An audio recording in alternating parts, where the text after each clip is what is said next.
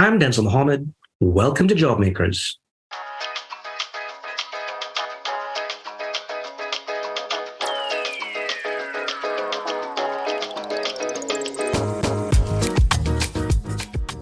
The United States is built on immigrants, all kinds of immigrants with all kinds of skills and experiences.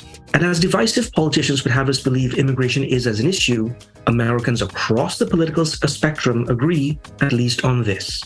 High-skilled immigrants are good for the country, and we need more of them. For Dr. Adam Ozimek, formerly of Moody's Analytics and now Chief Economist at the Economic Innovation Group, a bipartisan public policy group in Washington, D.C., working toward a more dynamic and inclusive economy, not only is immigration economic development itself, but immigration policy is also innovation policy. The Economic Innovation Group's latest project bears this out. High-skilled immigrants boost job creation and innovation in ways that benefit all Americans. Adam says immigrants are revitalizing cities, experiencing population and economic decline, winning Nobel Prizes for the US, keeping us internationally competitive, and creating jobs at a higher than average clip. In fact, according to his group, immigrants are helping to solve some of the most difficult challenges we face as a nation, as you learn in this episode of Jobmakers.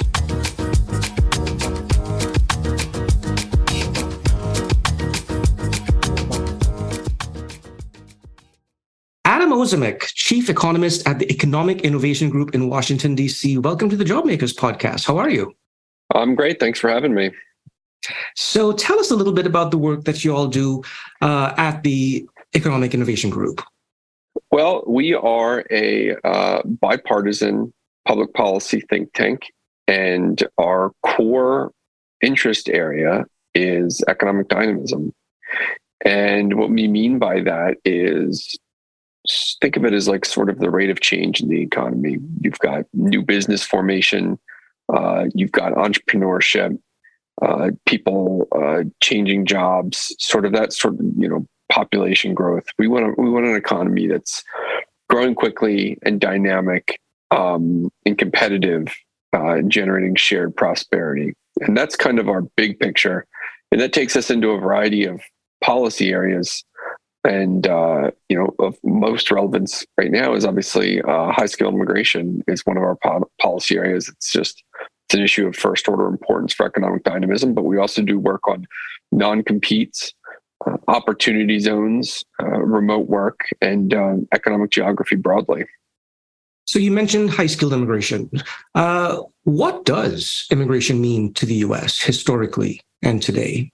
Yeah, so it's a great question. It's a huge question, right? You can't really tell the history of the United States in any meaningful way without discussing immigration. There's not a single topic of history, nothing of importance essentially that's happened here that hasn't involved immigrants for a long time. And that obviously includes Native Americans who are, in some sense, immigrants to this country as well. So it's a continent that's been defined, or a country that's been defined by people moving here. And I think that an easy way to look at it is to think about immigration as population growth. Immigration is skilled population growth, and skilled population growth is the fuel for economic growth, economic development, shared prosperity, and innovation.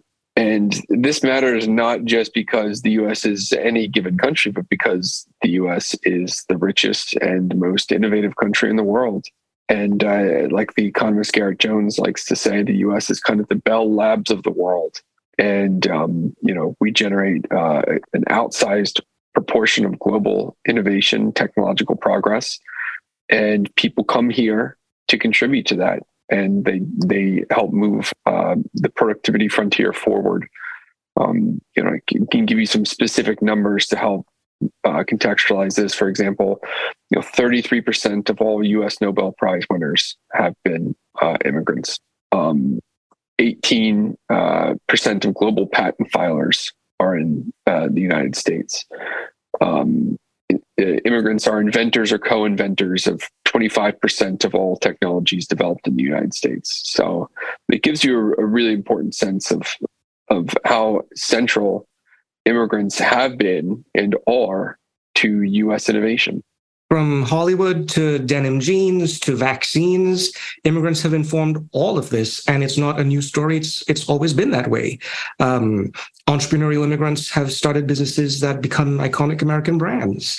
So you mentioned earlier that skilled immigration is one of your issue areas. Do you want to just sort of describe that a little bit? Yeah. So at a top level, I think it's important to make the case for why we think high skill immigration is sort of its own discrete issue. And I think the important story here is that, immigration broadly is important. And I'm supportive of immigration of all sorts. There's a variety of different types of immigration, from, refugees to low skilled visas, focused on areas where we have, sectors that depend on traditionally lower skilled immigrants. There's a lot of different types of immigration, but I think high skill immigration is a very different type of policy than all of that, because high skill immigration is such a driver of innovation. It's such a driver of prosperity and entrepreneurship.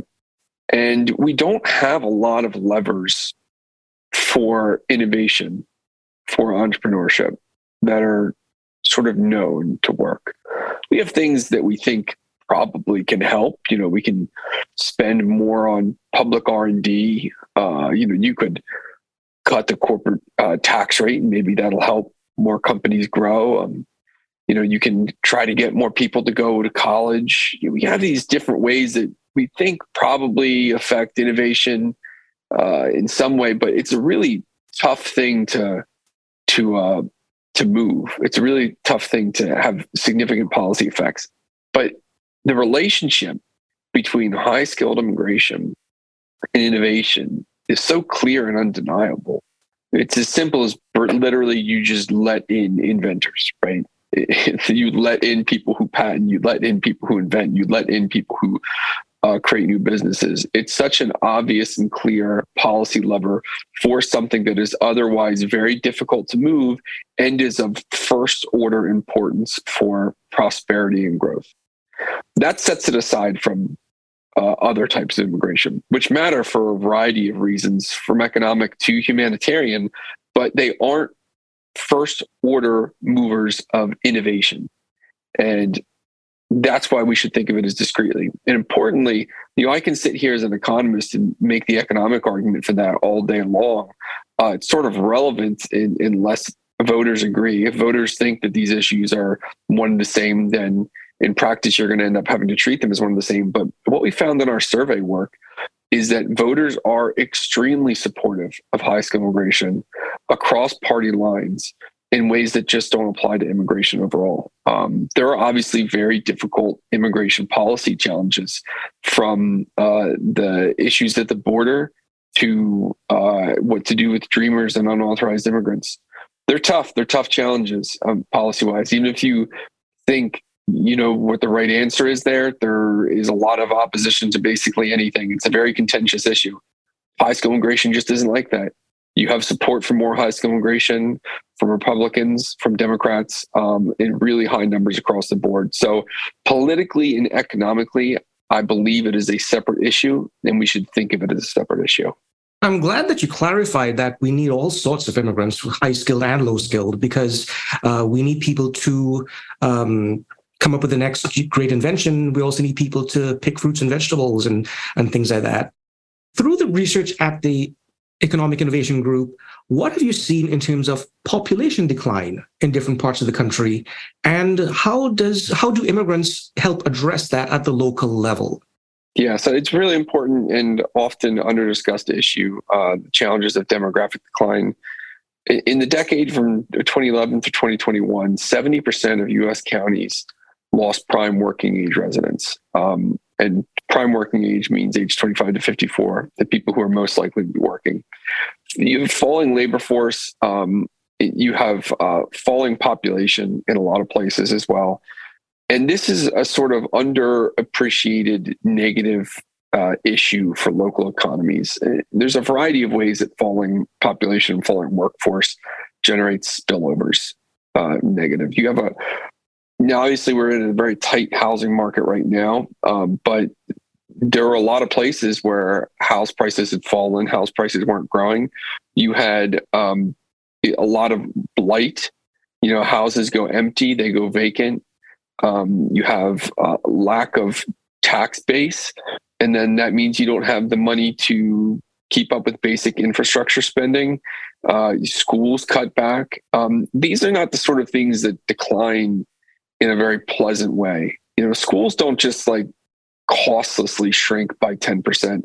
They do things like, well, we don't offer art anymore. We don't offer music anymore. That's a really not great way. It's like a negative impacts on education. And, the obviously like the biggest example of all this, the most extreme example is Detroit. You go to Detroit, you see neighborhoods that are just gone. There's a few houses left. The rest have been demolished. You have tons of vacancy, traffic lights that don't work. They really struggle to cover basic services, long wait times for ambulances, fire department, all this stuff. That's the most extreme example, but that's happening in smaller ways in a lot of places. I'm from Pennsylvania, and I can tell you that all over this state, there are small towns that have seen declining population for a long time, especially working age population. And the negative spillover effects of a falling tax base on those places is massive. And it's not just the tax base also. It means fewer entrepreneurs as well. Because maybe the worst part of this is that the people who are leaving these places are the most educated, the most skilled, the most entrepreneurial folks. And that means there's fewer people left to start businesses, fewer people to figure out what are the strengths and capacities of this area. How do I put people to work here? You need entrepreneurship. It's labor and capital doesn't just spontaneously come together, right? You need entrepreneurs to figure out how to put them together in productive ways. You need someone who's going to say, I see there's an empty warehouse in this town, and I see that we have a lot of, blue collar labor, and we have a lot of some sort of knowledge and expertise, and figure out how to put those things together to productive use when the way that they used to be put together didn't work anymore because something went out of business. The key to thriving and succeeding in these places that lose major industrial employers is not to prevent business closures, but to figure out new ways of putting people to work, of putting capital to work, and finding new things to do and that are a better fit with the economy. And you need entrepreneurs for that. So when you're losing people and your tax base is falling, your schools aren't doing well, your entrepreneurs have left, the skill level of the population is falling. It's a very negative downward spiral that a lot of places are feeling acutely in the U.S. And places like Detroit are actually actively trying to get immigrants to move in. And a few episodes ago, I interviewed someone from Detroit who, they took empty lots, vacant lots, and turned them into micro-urban farms and created new businesses out of these things. And immigrants and the U.S. are partnering and doing these things to help revitalize places like Detroit. Keeping it at the local level, your group did a national voter survey last year that found that, one, Americans are ambivalent about the national and local benefits of immigration, and two, that large shares of voters are either unaware or unsure of the economic effects, especially at the local level, which I find quite remarkable. You walk down any main street, you see, the Chinese grocery store and the Thai restaurant and the taco stand. Our research partners at George Mason University's Institute for Immigration Research similarly found that when surveyed, Americans were far more likely to say immigration has a negative effect nationally, but not so much locally. What exactly is going on here? There's just some sort of dissonance here. Yeah, I think that one of the issues here is that people tend to think of immigration as something that happens somewhere else. And, they're consumers of news or stories or media that tell you about the problems that are happening somewhere else. And that really shapes people's opinions, the idea that something bad is happening outside of their view. And it's not something that they think about in their backyard. Another issue is when we're talking about high-skilled immigration, it is highly concentrated. High-skilled immigrants tend to cluster in, the most expensive, most innovative, highest cost parts of the country. They tend to cluster in New York City, San Francisco, Seattle, other superstar cities like that. Where I am in Boston. Yeah, Boston, another great example. So a lot of the country really doesn't get to benefit from high-skilled immigration. They don't get to experience the benefits. There are large parts of the country where the percent of the population that is skilled immigrant is extremely low. Some people think that the U.S. economy, the most complex thing around, is a zero-sum game, like a pie. And an immigrant comes, takes a slice, that means that's one less job for an American. You're an economist. You know how complex this is. That's not how it works, right? Well, if it was the case that more people didn't mean more jobs, then we would all be pretty doomed by population growth, right? It's interesting how people will selectively apply this argument because it applies equally to population growth, to new children. And so, if there was only a certain amount of work to be done, then this would be a really, really poor country, given that we're many times larger than we were 100 years ago. But economic growth happens, population growth happens, and people are supply and demand. I don't just make things, I consume things. You don't just make things, you consume things. The same is true of immigrants as well. So we should, in a lot of ways, you should really, the fixed pie view is not really accurate. The economy is constantly churning. There are always new jobs being created. There are always job separations being created. And the idea that you're going to freeze everything in time, everyone who currently has the job that they currently have must keep that job. Every business that currently exists must continue to exist. It's not the way that it works. And population growth, especially skilled population growth, is an ingredient for prosperity and more of that positive churn. And the fact is, the data shows that immigrants are highly entrepreneurial, that they are job creators, and that they help revitalize the economy. If our population were to just stagnate, we really won't experience any growth. Your organization says that immigration is economic development. And in a project you just launched, you proclaim that immigration policy is innovation policy. We'll link to this project in the description. What do you hope to show via this project, and how does this project get your key messages across? What's different about it? So the first thing is to really reframe immigration and to reframe high-skilled immigration. It's sort of similar to the way that I discussed before. Like we need innovation and we need entrepreneurship. These are extremely important things, not just for GDP growth, but broad prosperity and for overall improvements in human welfare over time. And immigration is an extremely important component of that. And so, this project is about not just like looking at some of the statistics and data that support that, but if you share that link, you can see the profiles of some of these immigrants who come to the U.S., who have founded companies and done really important things, and showing how specifically, on a case study basis, how this contribution works. And, these businesses that are started are the kind of thing that's really missing when you focus on, a zero-sum game, thinking of the economy as being a fixed size. That's really not the case. Finally, I want to emphasize that we're talking about not just numbers and dollar signs here. We're talking about people. Immigrants are people. They lead lives just like the rest of us. But they come here with not just the ideas, but they bring whole cultures and traditions and cuisines and ways of doing things. And that has inevitably shaped American life. I think it's something we all take for granted, that we have access to every possible kind of cuisine in this country. Like that's pretty huge. In what way would you say immigrants have shaped American life? Yeah, it's a great question. There's a cultural angle to it and there's an economic angle to it. When a community has more immigrants there, they tend to produce different kinds of goods and services, and that brings variety and choice. And these are things that don't actually get captured in economic statistics and economic growth, GDP growth. You don't really get the importance of variety, but variety is really important.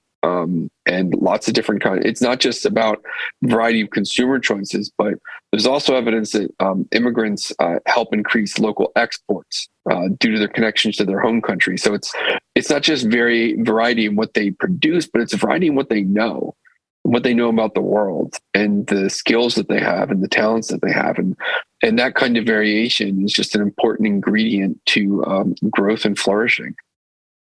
Lastly, if you were to very succinctly, what would you say to help move the needle when it comes to better immigration policy, more welcoming policy?